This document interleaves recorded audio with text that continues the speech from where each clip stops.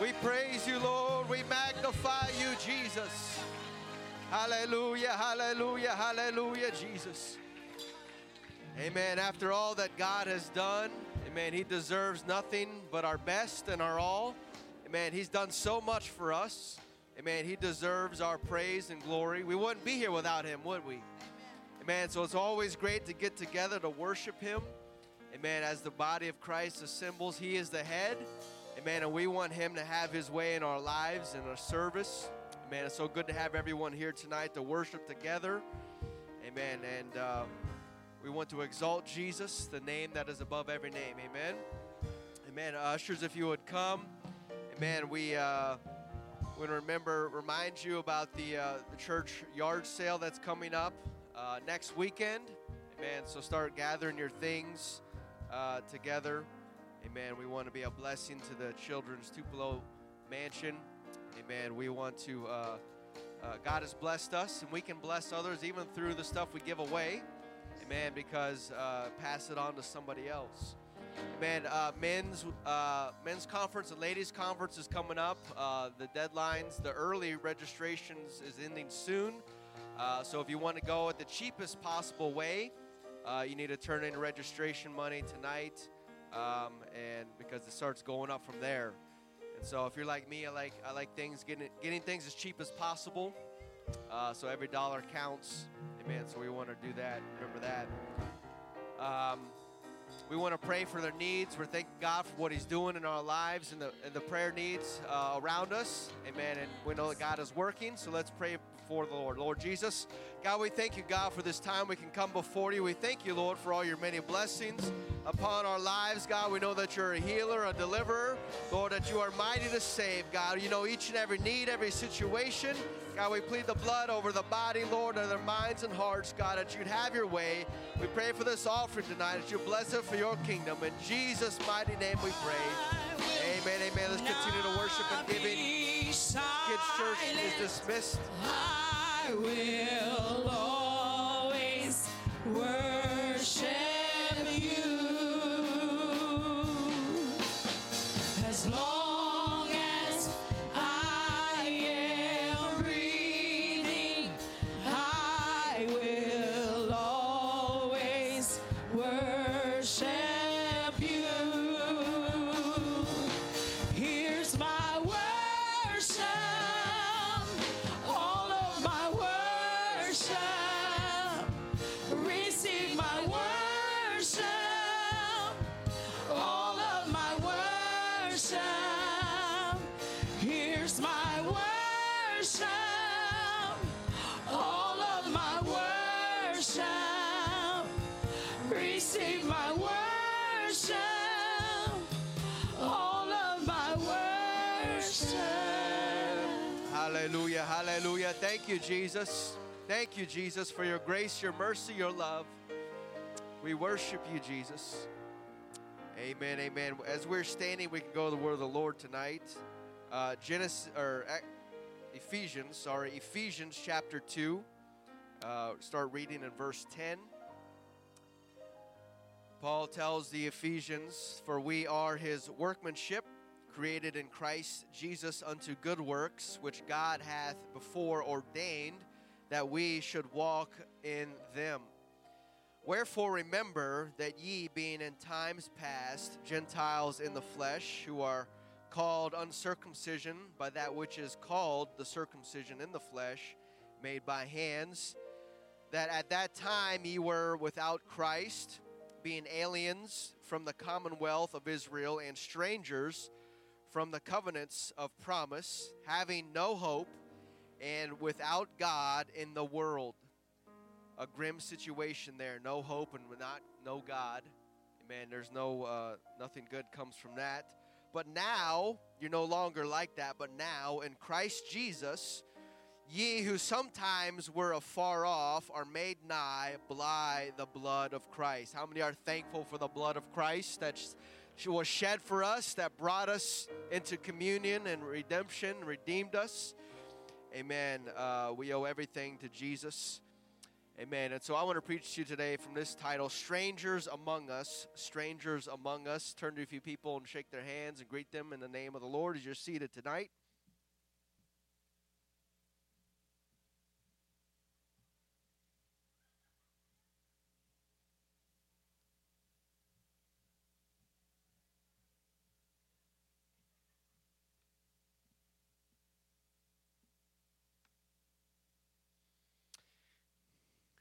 Amen.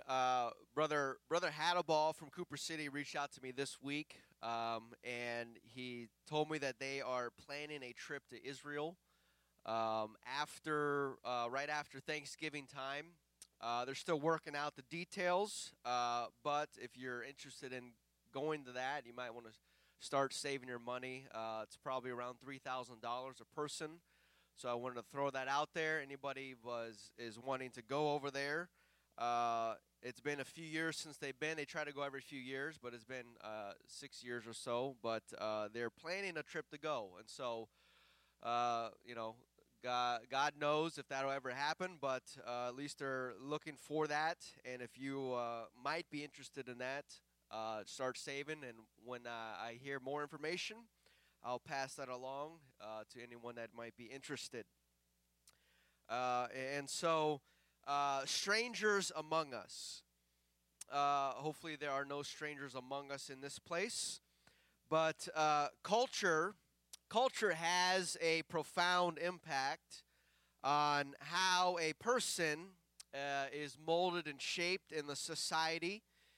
And growing up, wherever you did, had an impact on you, whether we realized it or not. We are formed by some parts of our culture. And culture can be broadened out, expanded out to an entire country, claim the culture of a country compared to other countries that have different cultures. And when we hear the word stranger, what our culture has programmed us to think about that word from a young child is what? Stranger danger. Stranger danger. But how sad is that, if you really think about it? How sad is that we are the freest country in the world and we have more personal liberties than most people. And when we see a stranger, we are conditioned to think stranger danger. At least that's what we tell our children, stranger danger. And how is it that we are at such a place in such a world where we are so connected with technology and online presence and all of these devices and things, but in the real world, it's like we don't even know who lives next to us. Surrounded by real people, but if everyone keeps to themselves, then the strangers among us, even our very neighbors on the same street that we live on, we may see them as danger because stranger danger and we don't know who they are. How can a country of people become united to fight off enemies when we view each other as stranger danger? Matthew 12:25, Jesus knew their thoughts and said unto them, every kingdom divided against itself is brought to desolation, and every city or house divided against itself shall not stand. And so the more divided that we are from each other, from our neighbors, the more vulnerable we become as a culture, as a society. And it seems today that our culture is more focused on dividing rather than uniting. It seems that politics is an immediate divider, and it immediately separates people into groups. And with the temperature of politics today, it is now almost to the point of hatred. No longer you cannot really get along with somebody, but Democrats, Republicans, or whatever group they may fall into, such divisiveness and hatred they have towards the other group. And I would almost think that this is being done purposefully. And so that is why politics should never be in the church because politics immediately divides people. And we're not here to talk about politics. We're here to talk about Jesus. And Jesus unites everybody because we are Christians first, aren't we? We follow the Word of God first, and we believe in the Word of God. And so that's what brings us together is Jesus Christ. But anything else in this world can easily divide people. And so that's why we keep politics out of the church, because it is nothing but a divider. And so the more divided that we are, the more vulnerable we become.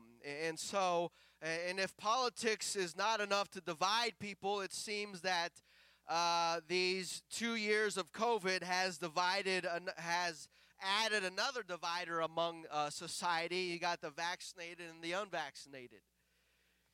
There are countless of stories of families, not strangers, but families, shunning other members because they are not vaccinated and they can't come to Thanksgiving or get together with the rest of the family because of the vaccination status. And it seems, again, like there's more divisiveness in this world than there is things of bringing us together. Such a terrible thing to hear and to think about it, how strangers among us can mean danger among us. And so I don't know if that is the mindset in every country or not, or across the world. It would be, it could be that we do live in a wicked and fallen world. While I can say for sure I can't say for sure what other countries might think or believe towards strangers among them.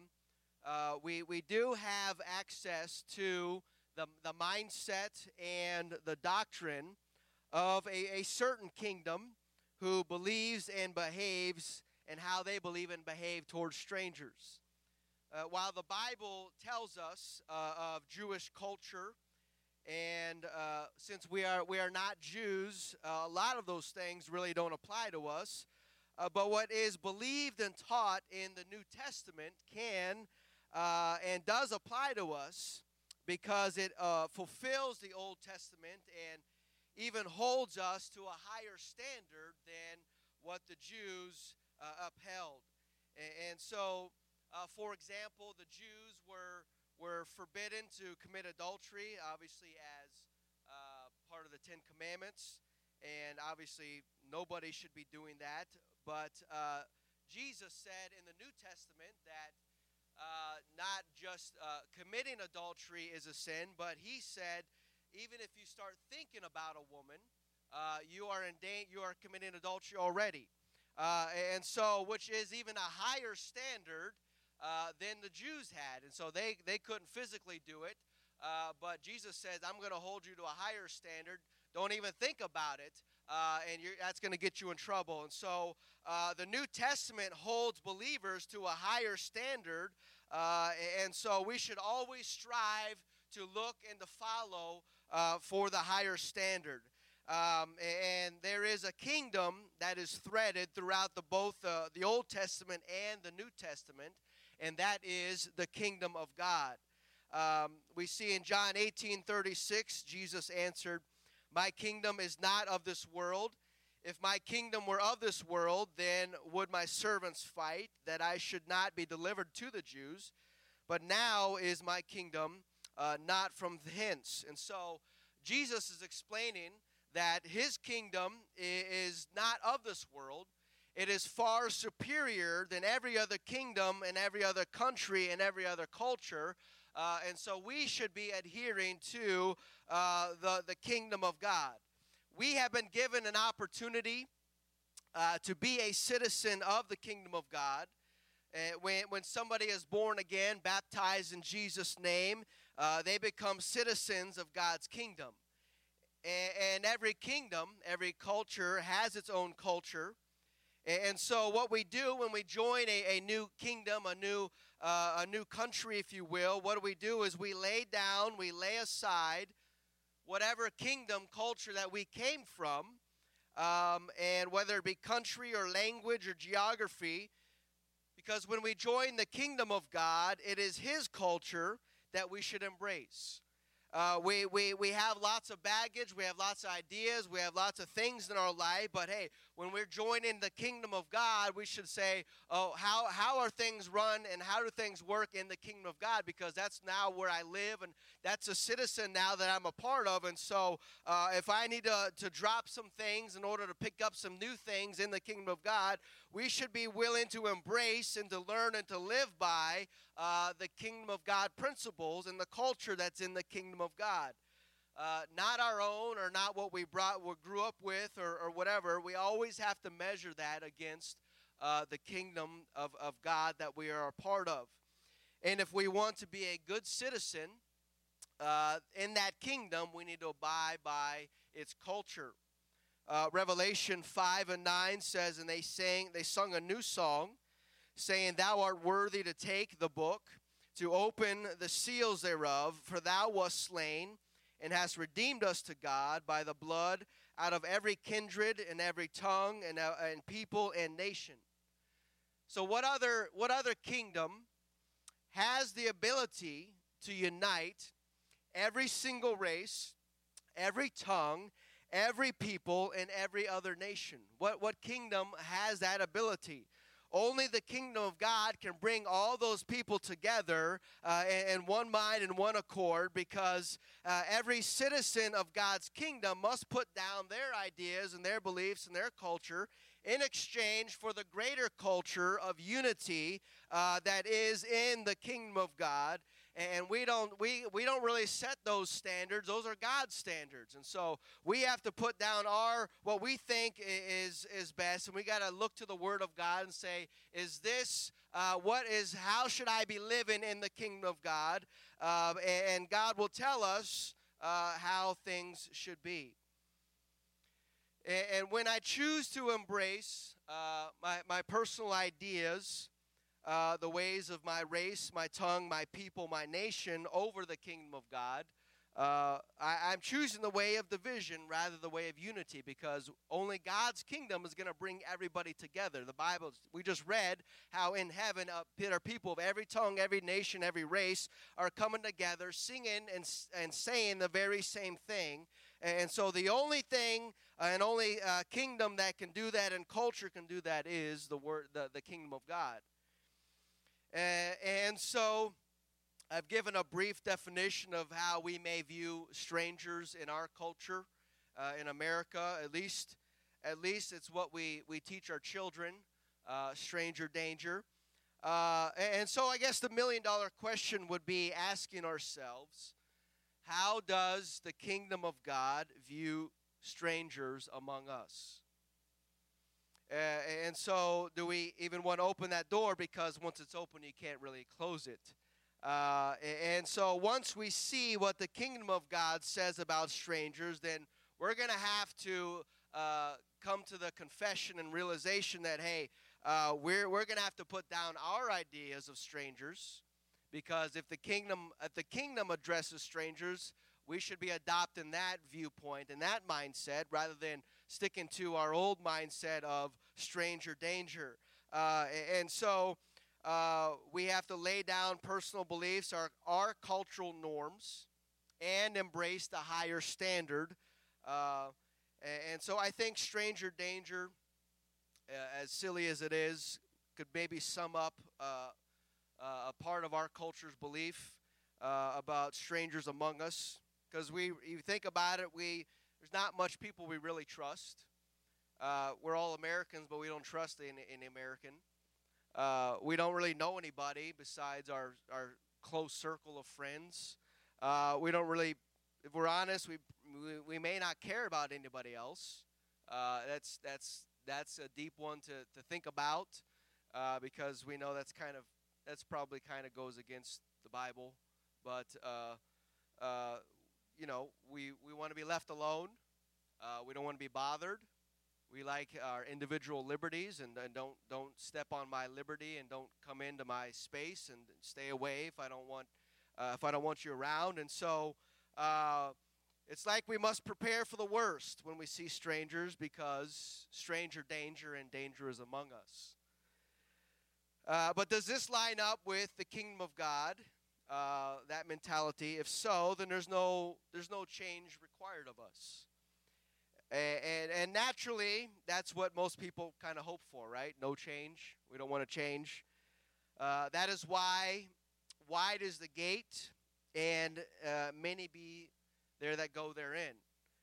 Because the way of the straight and narrow is going to require change, doesn't it? It requires an adjustment.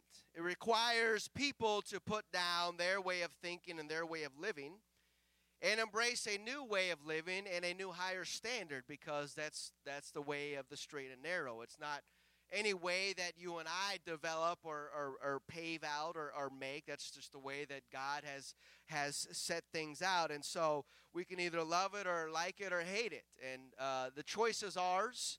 But we all know from personal experience that the way of the straight and narrow requires a lot of change from us. A lot of us putting down things that we're used to, and a lot of change from us. And most people would rather not change. And so if they feel convicted to go to a church, then let's find a church that kind of aligns the way that we like to live, right? That's the quickest way to think about it. Find the way of the church that helps us, supports us the way that we live and the way that we dress. A church that doesn't ask too much is a church that I would feel most comfortable at, right? Well, of course, people do that. All of humanity would feel comfortable where you don't have to change. But if I remember the words of Jesus, he said to somebody, sell all that you have, pick up your cross, and come follow me. That sounds like a lot of change. Not a little bit of change, a lot of change. And he also said, he who puts his hand to the plow and looks back is not fit for the kingdom of God. Embracing somebody that embraces the old way instead of the kingdom ways, Jesus says you're not really fit for this kingdom. It's not going to really work out for you. Holding on to old beliefs or traditions or customs or norms that are not taught in the kingdom of God, you're not going to do well in the kingdom of God.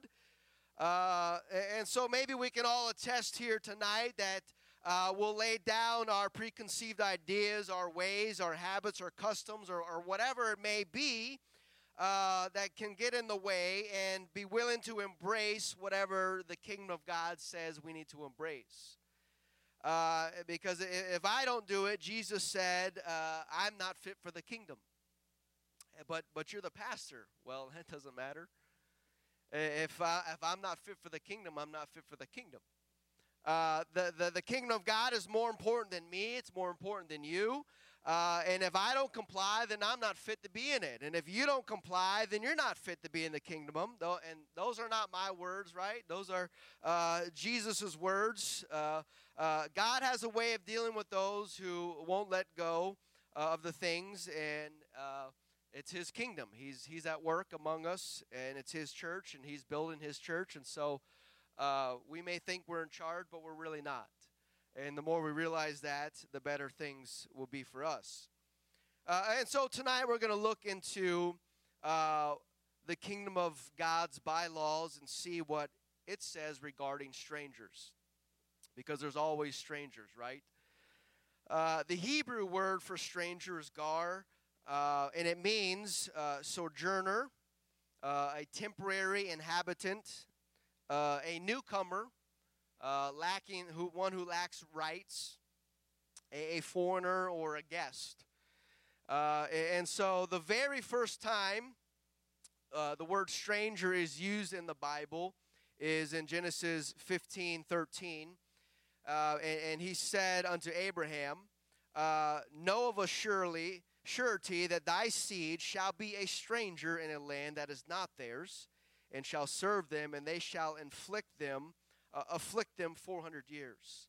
And so here, Abraham is standing in the promised land that God is going to give to him and to his descendants. But in the details of that promise, wrapped up in all of that, God tells Abram that his descendants won't even be here where you're standing, for quite some time.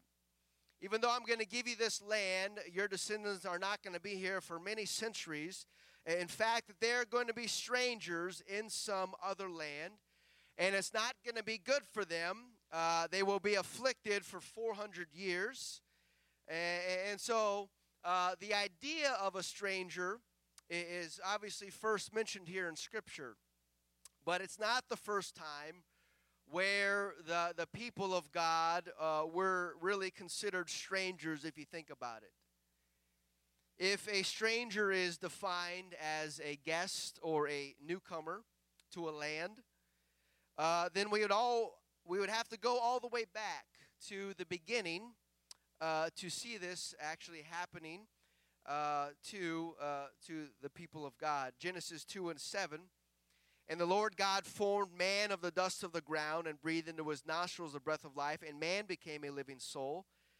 And the Lord God planted a garden eastward in Eden, and there he put the man whom he hath formed.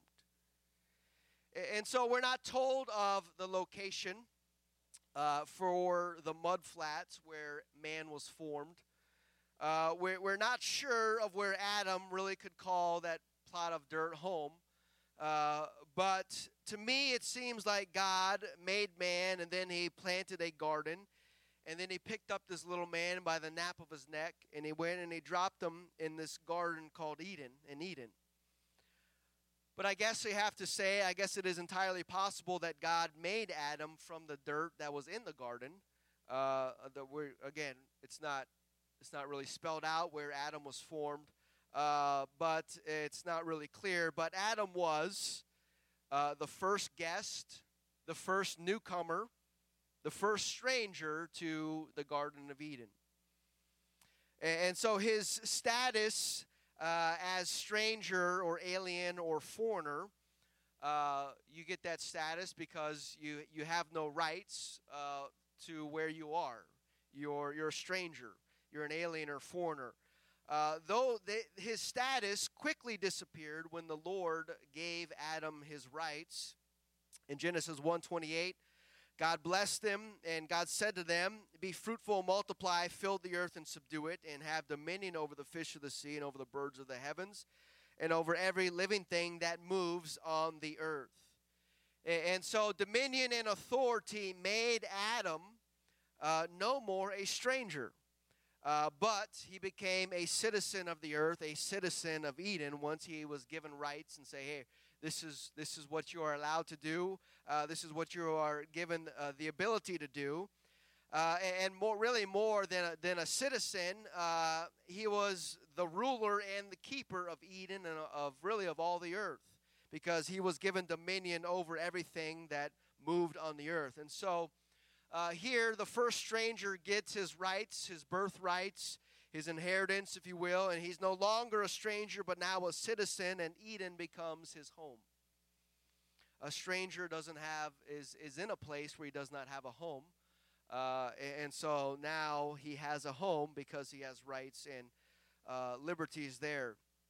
And so, as long as Adam lived by the laws of the kingdom, he was fit for the kingdom. But the moment you start looking for another way, you're really not being a good citizen. You're not really a good fit for the kingdom. And so what happened when a stranger showed up, Satan, who was a foreigner, he was not from the earth. He was not born here. He was not made here. He was made in the heavens, we assume, I guess, wherever. He was not made here, we're not told, but we can assume he was not made here since he's an angelic being. So he was not born in Eden. And so Satan is a foreigner. He's a stranger. And Satan comes to the earth. He has no rights. He can look around all he wants, but he cannot buy. He doesn't have the legal power to buy or, sell or whatever, because he's not from here. He can't build a home here. He can't collect retirement and Social Security here. He's not from here. He's a foreigner. He doesn't have any rights to these things. He doesn't really have any credibility. He has no credit score here. He's a stranger. He's a guest. And so if you want to be a citizen, there's a form and a process you have to complete. And obviously Satan, he was already created, so he kind of skipped that line, and he could never be a citizen here of the earth. You got to be born here to be a citizen of the earth. And so if you are a citizen, then you do have rights, you do have a home, you do have an inheritance. And so Adam and Eve, the only citizens at this time, presumably, they start listening to and they start taking the advice of a stranger, of a foreigner. Adam had the power and the authority given by God to rule over every creature that moveth upon the earth. And so Adam, in his very right, he could have spoke to that serpent, and he could have said, "Serpent, to stop talking." And it would have. It had to have obeyed him, right? Because Adam had the dominion over everything that moved on the earth. And the serpent moves, and the serpent's mouth is moving. And so he could have told that serpent to shut up, and Satan would have had to do something else, possess an animal. But Adam did not do that. And so Adam, he chose another way, chose another mindset, chose another viewpoint other than the kingdom of God that he was a part of. And so you know what happened when you're a bad citizen and you can't follow the laws, you get punished. And in this case, banishment or exile was the punishment, was given, handed down. And in this banishment, this exile of Adam and Eve, Adam lost his rights. You get kicked out of a country, you lose your rights, right? He lost his dominion and authority. And now he is kicked out of Eden, kicked out of his home. And Adam and Eve become sojourners. They now become strangers in a different world. Because sin has come into the world and corrupted the world. And so not just a different world from the Garden of Eden, but now an entire world completely where creation itself is now starting to groan because of the sin that was allowed into this paradise of a world. And so now they are kicked out, and now they are strangers in a different world. And the only rights and inheritance they now have is the right to die. The right to pain and suffering, because you chose another way, and you now have the right to die.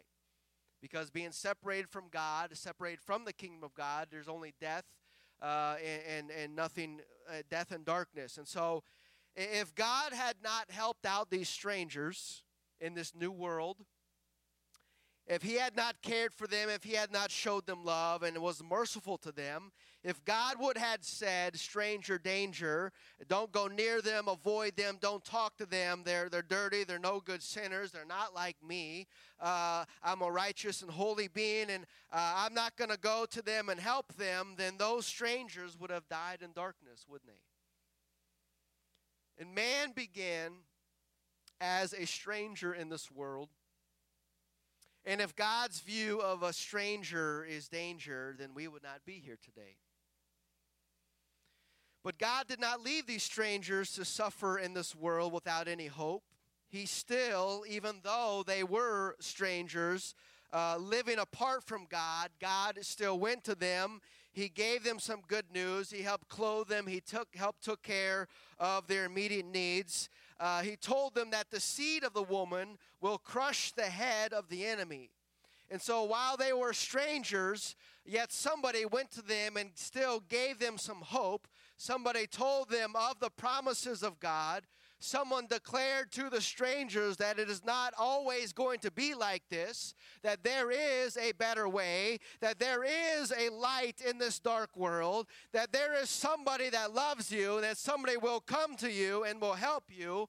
Aren't you thankful that while you were a sojourner, while you were a stranger, that they didn't say, stay away, stranger danger, that somebody decided, hey, I got to go to that stranger. I got to go to them. them, whether it was you or your parents or your grandparents, and somebody said, I got to help out this stranger. Let me show them some light and let me give them some hope in this dark world. I know that they're a mess. I know that they aren't all cleaned up like I have been. I know that they smell maybe like alcohol, or maybe they're not in their right mind. But unless I go to that stranger and tell them that there is another way, other than the way of a right to die and go to a devil's hell, that is not the only way. But there is a way where you can become a citizen of a better world, of a better kingdom, where there is no death, there is no more pain, there's no more sorrow, and where you can get a godly inheritance. And not only that, but this life here on earth, you're going to be blessed, because the windows of heaven are going to open up in your life, and you will be blessed, your family will be blessed. I'm thankful that somebody who was living by the kingdom standards came to me while I was a stranger in this world and had compassion on me, instead of saying stranger danger and walking across on the other side of the street and avoiding me and letting me just lay in my own mess. Aren't you thankful that somebody came to you or came to your family? Because we would not be here today if it wasn't because of that. And so we have a lot to be thankful for, because we were strangers somewhere at some point in our family line, and somebody said, I'm not going to avoid that stranger, but God is working on me to move and to get closer to them and to speak to them and to give them a word of hope and to give them a word from God. And that is what changed our life and changed our destiny and changed our eternity. It's because somebody saw a stranger and went to them instead of avoiding them. Musicians, if you would come. But the world that we live in now is not the world that Adam lived in, obviously. Not even referencing the Garden of Eden, but the world that Adam was exiled to was destroyed in the flood of Noah. And so Noah, who was a citizen of whatever country he was in, had his rights there. He has birthrights and inheritance. His kids they were citizens of whatever city or country they were in. What did Noah do? Noah packed up his old life, everything he could carry, and he walked by faith into an ark, something that was never seen before. And Noah put his hand to the plow, and he did not look back. And when the ark had settled and the door was finally opened, it opened to a new world where Noah and his family were now strangers in. They were now foreigners, because it's a new world. I've never been here before, never lived in this place before. We are now foreigners and sojourners. We are now guests with really no rights or inheritances, because nothing's really been established again. It's all new. And all of that, all of my inheritances and rights were all left behind, and they were all buried under the water. And so as strangers in this new world, God had told them to multiply and fill the earth. That means you got to disperse. Get away from the ark and go and fill the earth and multiply it. And God came to them, and he gave them some good news. He gave them a promise that he would never flood the earth again. Can you imagine the PTSD that Noah would have had God not told him it's not going to flood again? The next time it rained, you can imagine what they would have done. They would have packed up and ran right to that ark. Had God not told them that when it rains again, that I'm not flooding the earth again, and I'll give you a promise, a visible bow in the sky, that when it does rain, that you don't lose your mind and pack up everything and forget all your progress you made, because you look up and you see the promise of the Word of God in the sky. And so you can rest assured that you don't have to go back to that old life. You can continue forward, going forward in what I have planned for you. And so if God had not spoken to him and went to him, that would have not happened. They would have never left the ark. They would have never traveled. they would have never went more than a day's journey away from the ark. They would not have been able to go forward and plow if they were always looking back at the ark every time the storm clouds came. But what empowered them to let go of the ark and to let go of the old ways, let go of that old life, is the word of God was spoken to them and was delivered to them. Somebody had to go tell these strangers in a foreign land about the plans and promises of God. And it wasn't of the mindset of stranger danger. It wasn't let's avoid them, let's ignore them. It wasn't to walk on the other side, but it was out of love. I've got to go, and I better go tell Noah and his family, hey, I've got a plan, I've got some hope, I've got a promises for you. I've got to go tell them. And so there are strangers among us, and if somebody needs to go to them and tell them what the Word of God says and what the promises that are found in the kingdom of God, because if not, then they're going to perish in their ways. And it's the mindset of stranger danger is not of a mindset that is found in the kingdom of God, because God himself is helping, so far has been helping these strangers live in this world, and he's giving them hope and giving them promise and giving them a life where they can live and fulfill and do his will. And so we all have a calling. We all have a purpose and a plan from God, and that is not to just enjoy this blessed life that we have, but hey, we know deep down, if it's been too long, we can recall that we were not here one day, that we were strangers sojourning in this earth and walking around thinking that we had everything together, but really inside we had nothing, and we were hurting deep down inside. Why? Because we did not have a home. We did not have a connection to our heavenly Father. And so somebody came to us, or our family somewhere down the line, and came to some strangers and invited them to an apostolic church where we came down to the altar and we felt the presence of God, and things have never been the same since. Why? Because we are no longer a stranger. We're no longer a sojourner. Why? Because we are brought together by the blood of the Lamb of God, and that made us fellow citizens of the kingdom of God, all because somebody did not avoid the stranger. Somebody came and gave a message of hope to the stranger. Stand with me tonight. Noah and his family obeyed the culture of the kingdom, and they went out and they multiplied and they filled the earth the best that they could. But it wasn't very long after the ark do we see people no longer really putting their hands to the plow, if you will, but instead these people are looking back. They're looking back at the ark, looking back at the flood, looking back at the old ways of living. And they said, let us build a tower in case the world floods again. Well, you must have missed church the day God said it's not going to flood again. So what are you doing building a tower? And so the word of God said to go and to fill the earth. Yet these people are looking back at the ark and saying, we got to prepare for the ark in case that happens again. They obviously are going against what the Word of God says, even though you can go back and see, yeah, the Word of God said to build an ark and to go in it and to live in that as for a certain time.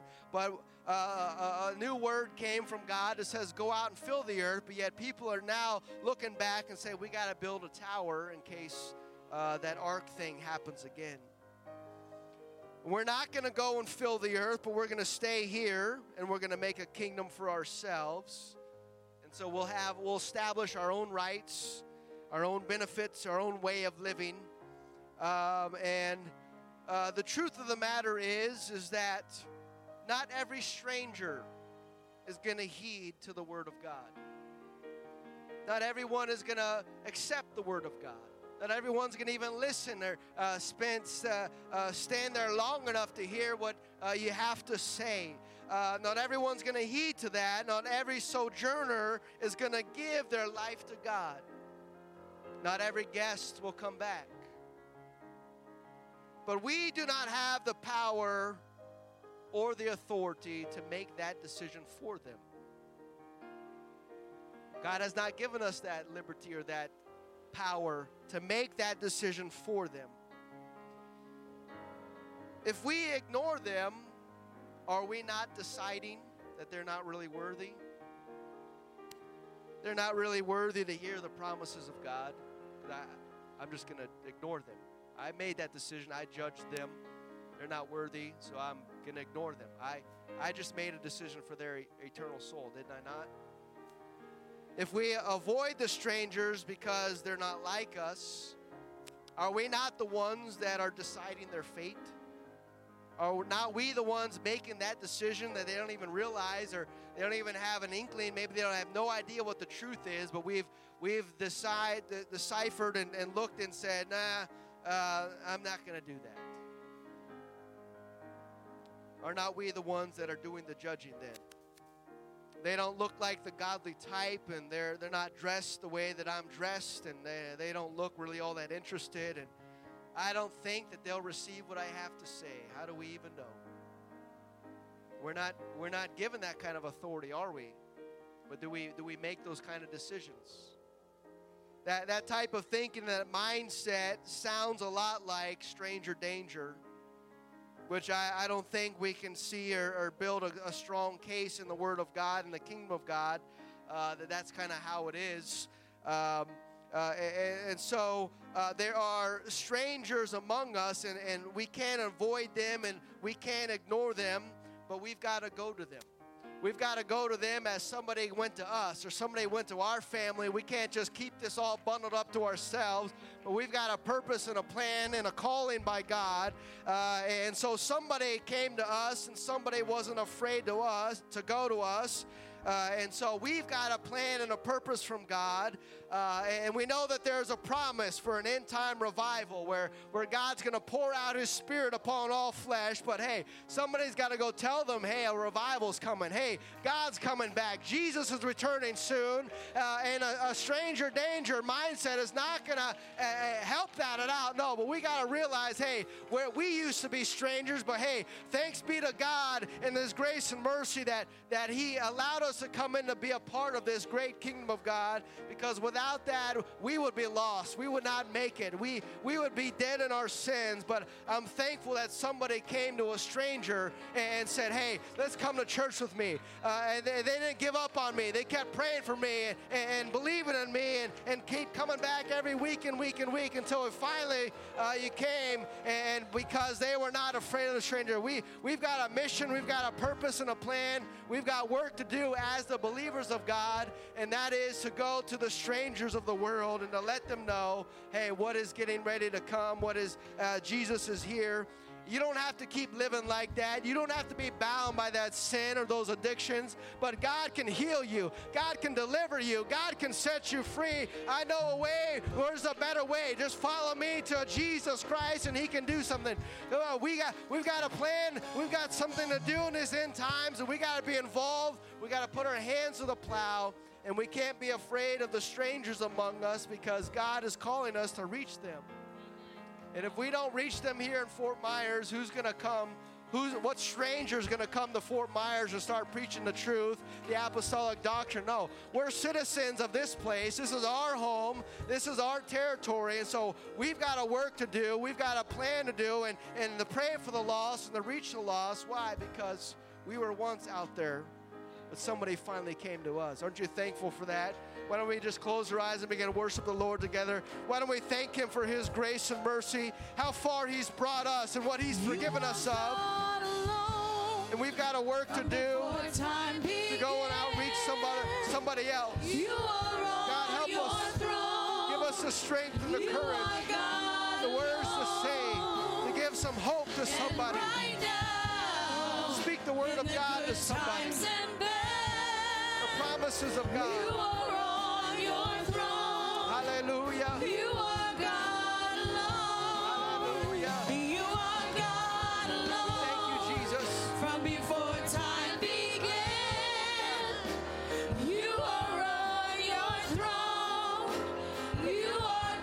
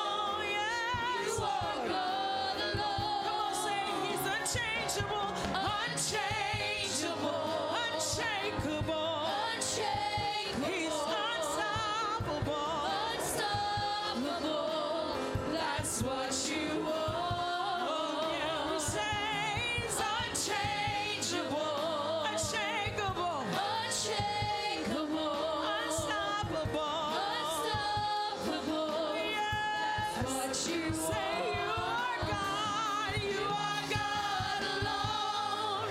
From before time began, you are on your throne. You are God alone.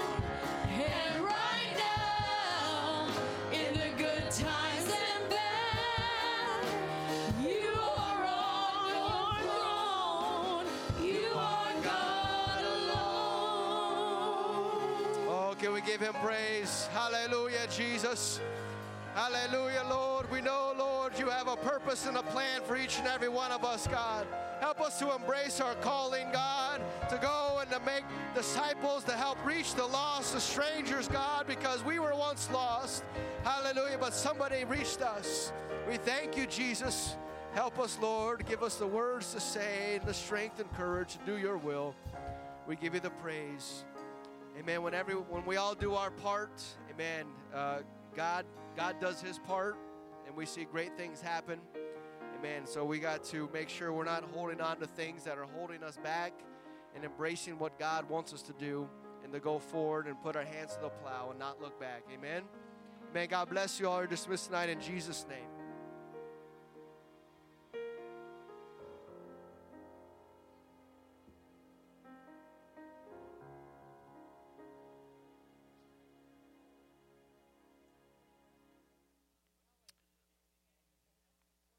I've just been told that we have a birthday in our midst. Sister Crystal over there trying to hide. We can't hide. You know what that means? We got to sing. Happy birthday to you. A happy birthday to you. A happy birthday to you. Feel Jesus here every day of the year. Happy birthday to you. Oh, happy birthday to you. Best year you've ever had. Happy birthday.